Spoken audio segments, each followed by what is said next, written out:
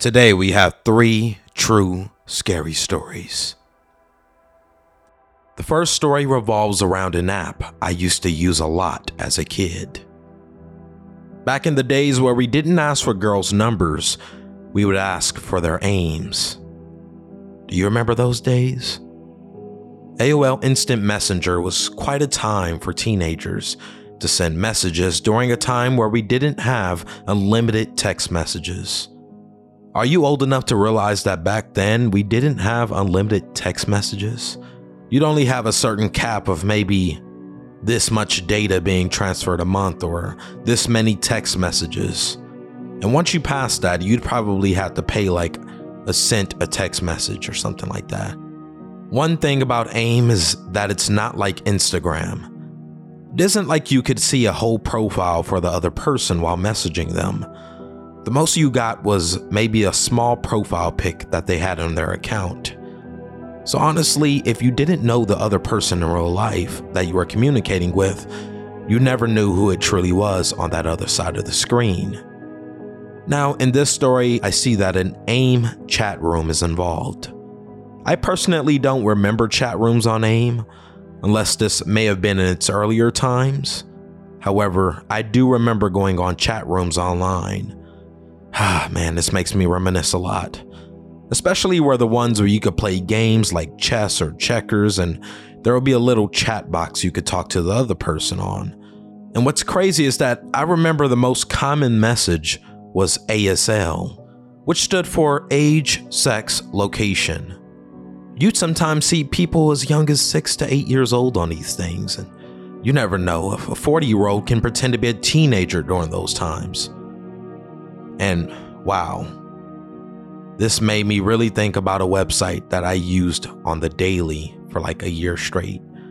I remember being on this webcam site called Stickcam, and I even had my first online girlfriend on there who lived way in another state. I mean, that might have been like maybe Montana or somewhere that I probably would never go. That was back when I was like 12 years old.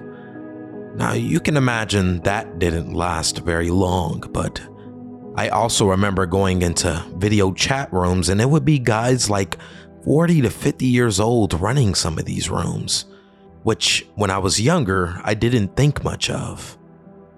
But now that I'm older, it's quite weird to think about how common that was on that website. And these rooms would be filled with bored teenagers who you could personally message and have a private chat with if both parties agreed. Now, at the time, that was an exciting thing. I saw it as a world away from the boring, isolated life that I lived at home. But thankfully, I never came across anything weird personally. And if I did, it would have been quick and I would just block whoever the person was. Now, as of today, this site no longer exists. From what I see, it got shut down in 2013, so it lasted a mere 8 years. And honestly, those were sort of like the Wild West days of online chat. Moderation wasn't really a huge thing. I mean, we didn't have that much security back then. I mean, you wouldn't know about something unless someone personally reported someone or personally reported a thing happening. It wasn't like robots could detect predators. There wasn't even any sort of like age limit or restrictions. I mean, a 40-year-old could message a 12-year-old at the time.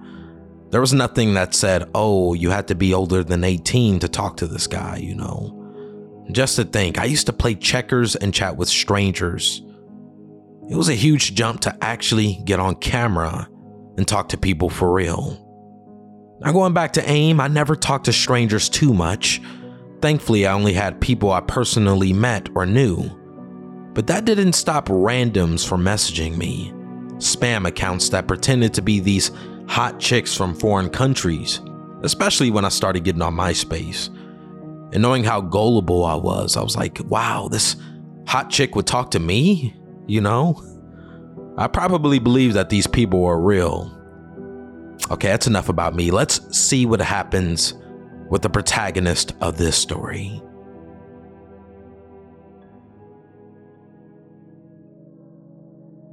AOL was popular when I was 13. written by, then bury her. America Online was a big thing when I was 13, or in other words, for my generation, AIM, which stood for, you guessed it, AOL Instant Messenger. It was around 2002 and I would have been a fresh 13-year-old in 8th grade. And I had many times went into the chat rooms by myself or with friends goofing around. Unfortunately, unsolicited photos were a thing then, so usually you could stay clear of it by the chat room you entered. Now, I didn't have any photos of myself back then, and at that time you needed to take a digital photo and upload it from your camera. Plus, I was 13 and self-conscious, which I'm sure anyone can relate with. But one day, a guy popped up on my screen wanting to chat. It went fine at first, and I was very naive back then, and we quickly fell into a pattern of talking. His name was Dave and lived in California. Eventually, things led to him telling me that he loved me.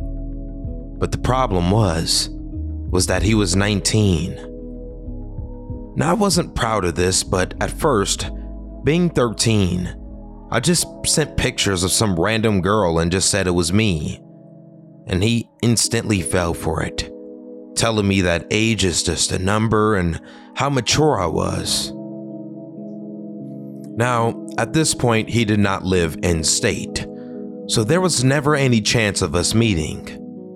Eventually, he told me that he and his mom were moving up to a city that was about an hour and a half away from me, and he would start begging me to see him and go to a movie, anything. And I had to break the catfishing truth and say that those pictures were not of me, but of someone else. And he was furious. He had been looking forward to a different type of child this whole time. And Dave would forgive me a few days later, saying, "I still want to meet you because I love you. All the things you say to a young girl to get her to swoon." So I told my best friend everything I just explained and that I wanted her to go with me to meet him.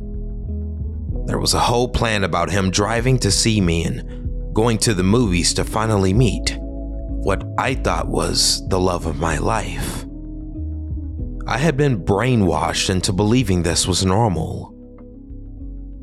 I didn't tell my mom, of course, and honestly, she didn't notice any of it was going on to begin with.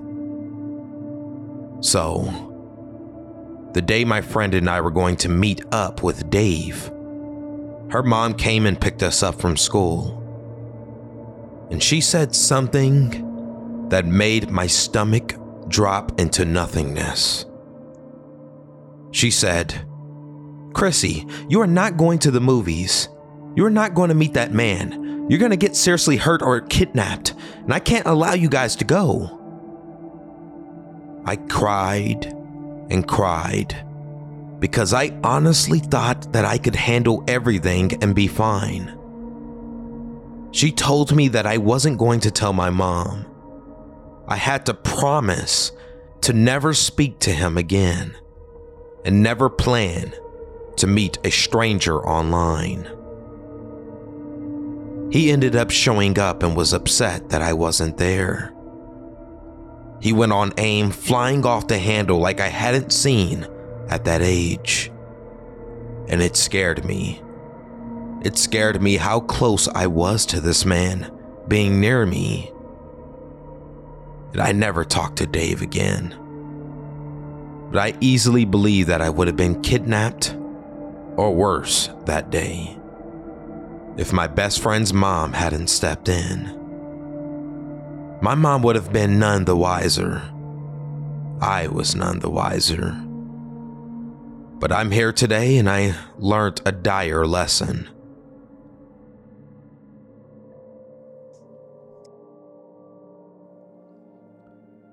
Now imagine what would have happened if the friend's mom didn't know anything about the meetup that she was having with this stranger online.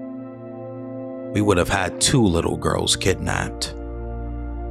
The friend's mom definitely saved her life, and her not telling her mother while also teaching her a lesson is another win, because imagine the trouble she would be in with her own mom. Now, looking at the comments of this story posted on Reddit, a commenter claimed to have been accidentally included in a CP trading ring when they were only 12 years old. Now, I don't have all the details of this story, but I do want to warn you that this is quite sensitive. This was way back in the day before free X-rated sites were prominent, during the times where you actually had to go to the store and buy these sorts of things. So as a compromise, people would trade files online, which I'm sure they still do to this day. Now, according to the commenter, there would be group chats with certain themes, and the commenter stated that they went inside a room that traded primarily Dragon Ball Z and Sailor Moon X-rated sort of pictures. Apparently, a 16-year-old teenager inside the chat claimed to have photos of young teens, and being that this commenter was only 12 years old, they were excited to see it because it was other girls their age. And honestly, he didn't really understand the legality of it at the time. And I won't go into much detail of what he uncovered, but let's say that he innocently looked at them and didn't really know the implications of the photos he was sent. Now, I never thought of something like that. Sure, there are predators online, but a kid who is innocently talking to a stranger who doesn't really understand what they're getting into or what sort of material may come into their computer. It's just another reminder that monitoring your child's activity online is very important, especially with 4 or 5-year-olds having access to phones and iPads. We have to be protective over what they have access to, educating them that watching things like that is not okay. And we can't just automatically assume that children knows that's a bad thing. That time was like the Wild West of online. There wasn't a lot of history of dealings like that, of what sorts of things people can run into. Sure, we know about stranger danger in person, but online, we think we have some sort of protective shield since it's not in person, and that they would never see our true identity. But cases have popped up of stalkers and people being able to actually track down other people by use of their IP address. And it's crazy because it's so easy to trust strangers online back then, especially if you chat a lot. You sort of gain feelings. And in another case I read in the comments, a girl was 15 talking to a 19-year-old guy. And they became sort of like best friends, even though they lived on completely opposite sides of the country.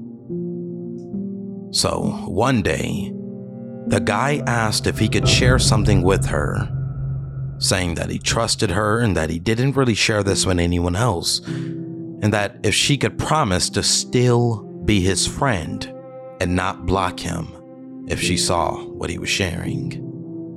And of course, since she was close to him, she said that there was nothing that could be that bad for her to actually block him. But little did she know, that was totally wrong.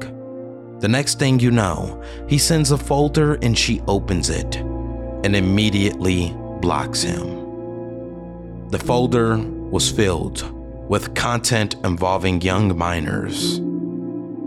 Again, I won't go into detail, but this is another reminder to be careful who you deal with online, and do not open anything strangers send you through a zip file unless you know who they are and the purpose of that zip file. Please protect your children and monitor who they talk with and what sites they can access, because it's easy for predators to pretend to be friendly and gain trust from young children who don't know better. The next story is about a man who goes into the wilderness with his night vision scope rifle overnight in an effort to hunt wild boar. But little does he know, a quiet night out will turn into a night he will never forget.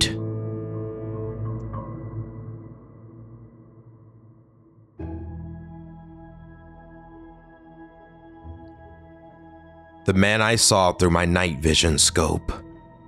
Written by Perpetual Connection. I'm a hunter and I like to hunt wild boar specifically. Though I have been deer hunting and have been known to get a turkey for Thanksgiving, I mostly hunt boar. For those of you that don't know, boar are a big problem in the United States. A sow can have 2 litters a year, and it's not uncommon for a litter to consist of 10 or more pigs.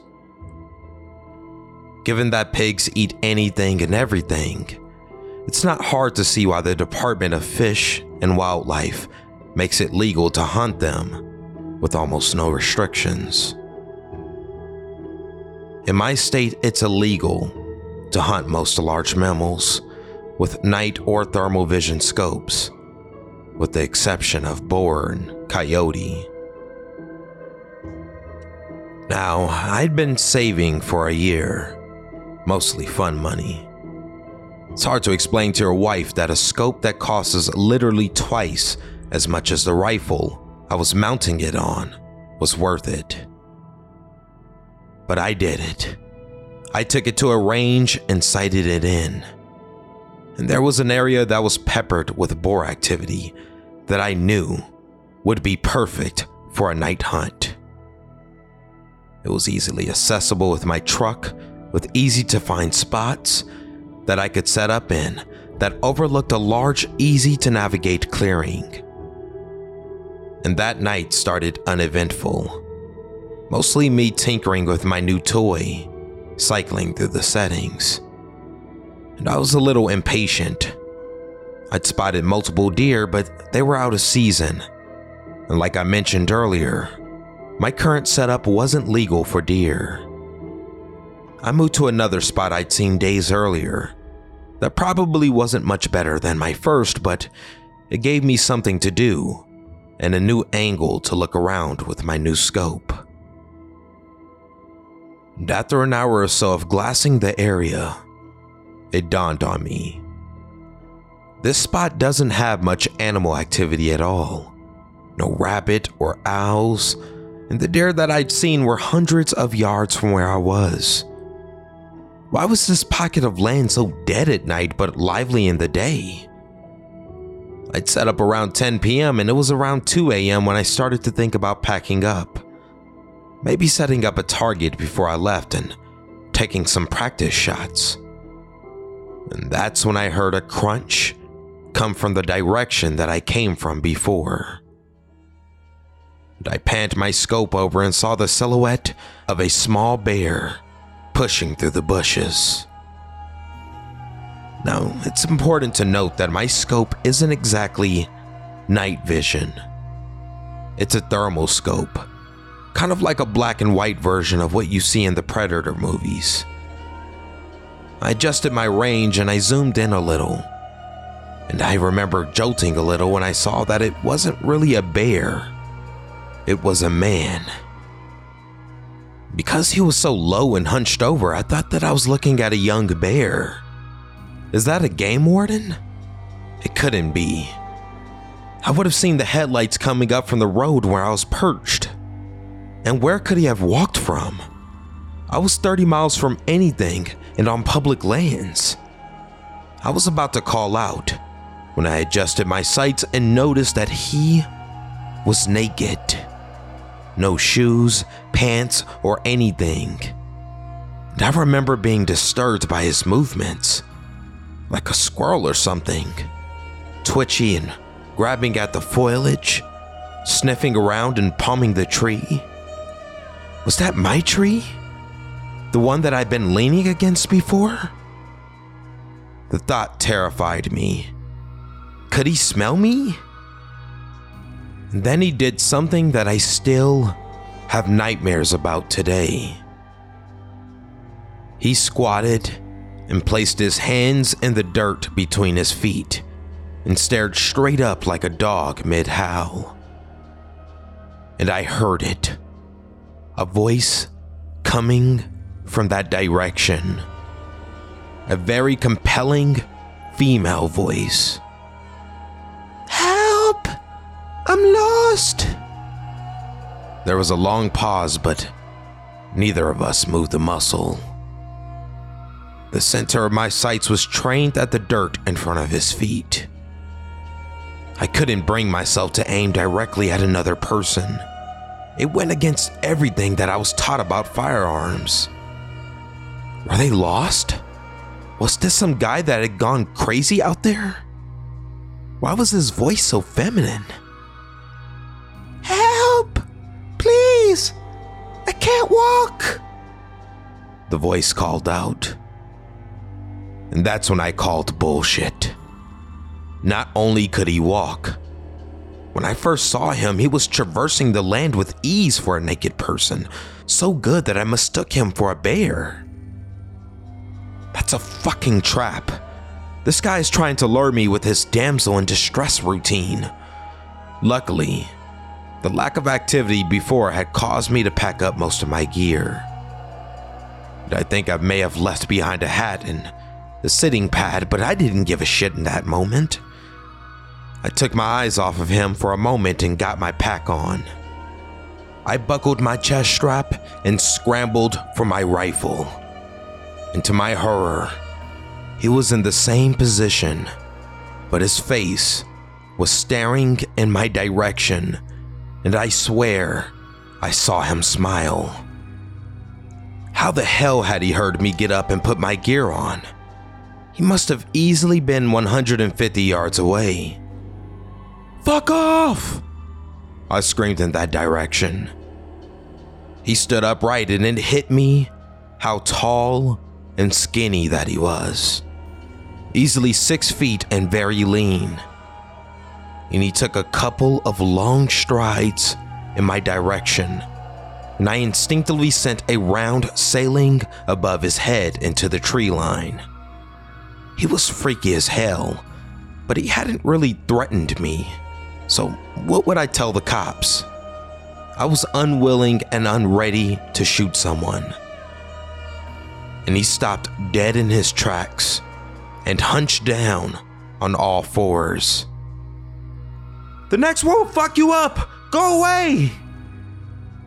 He stayed on all fours, and this time, I had my sights trained on the center of him. And his eyes were just above the grass like a large cat or something. And I was trying to stop my trembling, and I knew that my voice had cracked a little on that last warning. I was terrified. That standoff probably only lasted a minute or two, maybe less, but it felt like forever. And in an instant, he bolted left towards the tree line opposite the road. So much for not being able to walk. He was moving so damn fast I could barely keep him in my scope. And he disappeared into the brush, and I sent another bullet sailing high in his direction. I racked another round and tried to pocket that mag and swapped for a fresh one, but I dropped it, and I didn't bother looking for it. I wasn't far from my truck and I wanted to get the hell out of there. And I could hear him in the distance, yelling in this weird sound that could have been a laugh or a cry. And I scrambled up the trail and arrived at my truck, breathless. I tossed my gear into the cab, but kept the rifle in the passenger seat and sped off. And for the longest time, I told that story from the perspective of having spotted some deranged crackhead living off the land like some sort of caveman. I reported it to the Fish and Game, but all they did was scold me for hunting at night alone. And I've never received an update. It wasn't until I told this story at a camping trip that my nephew told me about wendigos and rakes and skinwalkers. My story scared the piss out of him because the spot that we were camping was technically the same forest that I seen the bastard, just 50 miles east of it. He was so spooked that his mom/my cousin had to take him home, and she was really pissed. I've gone down the rabbit hole one of these scary stories, and I'm not saying what I saw definitely was a Wendigo or a skinwalker. I'm saying that if such a thing exists, I may have dodged quite the bullet that night. Maybe it was just a tweaker being Donnie Thornberry in the middle of the night, but either way, I thought I'd share it with you all. Believe what you like. These events happened as I recalled them. And no, I'm not a writer.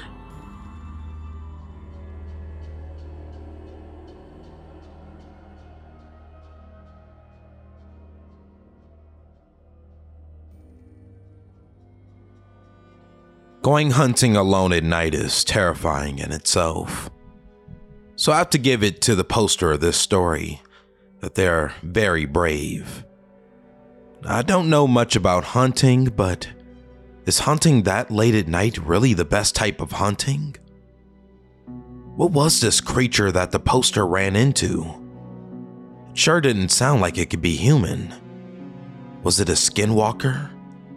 Or was it just a man on some heavy drugs? Thank God he noticed who was calling out in the woman's voice, because the poster of the story said had he not heard where the source of the noise was coming from, then he probably would have approached, thinking it was some lost or injured hiker out in the dark wilderness. But in hindsight, what would you have done? One commenter suggested shooting the creature after hearing the off-putting distress call. But according to the poster, shooting from such a long range was not a good argument for self-defense. It would be very difficult to convince a jury that it was for safety purposes, being that the creature was such a long distance away. But honestly, you never know what's out there in the wilderness. One commenter claimed that when driving through Navajo Nation in the darkest of night, you see random things in the middle of nowhere. Hitchhikers who suddenly appear on the side of the road where there is nothing around for miles. So how the hell did they get there? The next story revolves around a woman who is home alone and encounters a stranger knocking on the door and offering some clothes. And although the poster of the story refuses these offerings, the stranger doesn't seem to like to take no for an answer.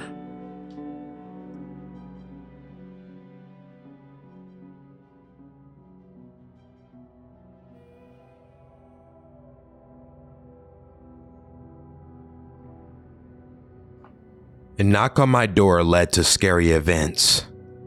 Written by Voice Dance. This happened around 2018, right after my sister moved out of our apartment together. It's been bothering me since I just moved out. I was home alone on my day off when someone knocked on my door. No one ever visits, and I have anxiety, so that was terrifying to my brain already. I answered, and it was a woman who lived in one of the basement apartments. She seemed nice at first, asking if I wanted any clothes she was giving away, because they weren't really her style, but supposedly they matched mine perfectly as a young woman. That was already a red flag in my mind, because the only time I ever saw her was when I was walking to work, wearing my uniform of a black shirt, black pants, and black hat. But I let her talk because I'm super awkward and hated being rude to technical strangers. And then she started getting pushy and listing off super expensive name brands to try to get me to go to her apartment. And it was an old small building, no cameras, and I lived on the second/top floor. And her apartment would be down what I call the creepy stairs, and next to the door to the back lot that no one used. And that's when I realized she was holding a notebook open with a script of what to say. I continued to reject, but my anxiety wouldn't let me close the door on her face without fear of her lashing out. She kept insisting until I finally told her that my boyfriend was going to be home soon, and I suggested that she donated them. My boyfriend wasn't going to be home for many, many hours, but she didn't need to know that, obviously. So, she leaves and I go back to my room, which has a window facing the back lot/alley. A few moments later, I hear a fight happening in the lot, and I see her with the previous maintenance man, who was already fired at that point.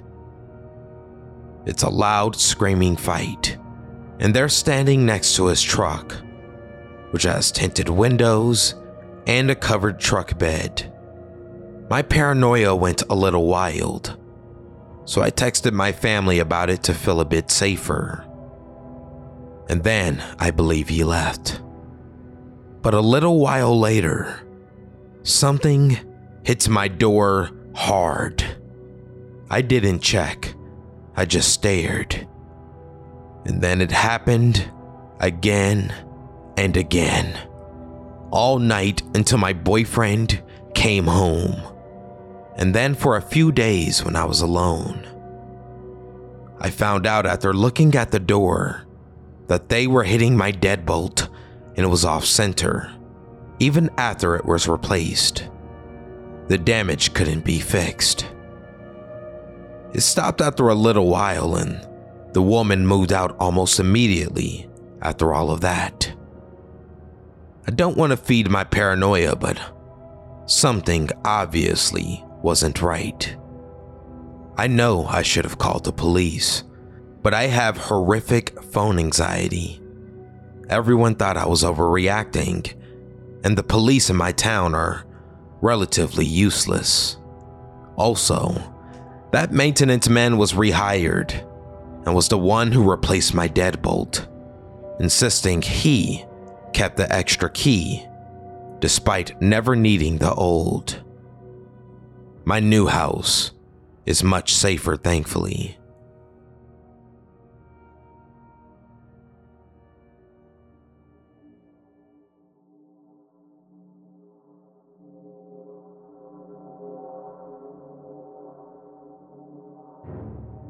What would you do if you heard all of that knocking while home alone?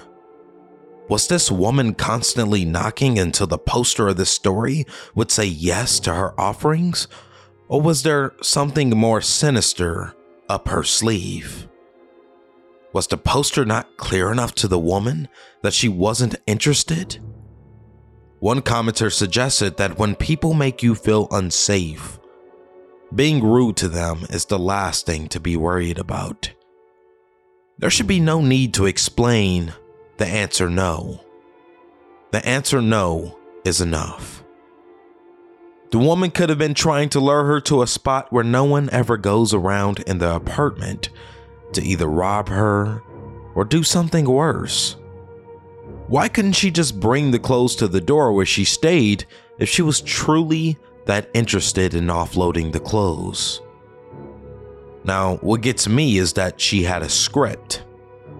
Maybe she was going to multiple doors. Maybe she had mental issues and could not remember what to say every time. Or maybe it was something much worse.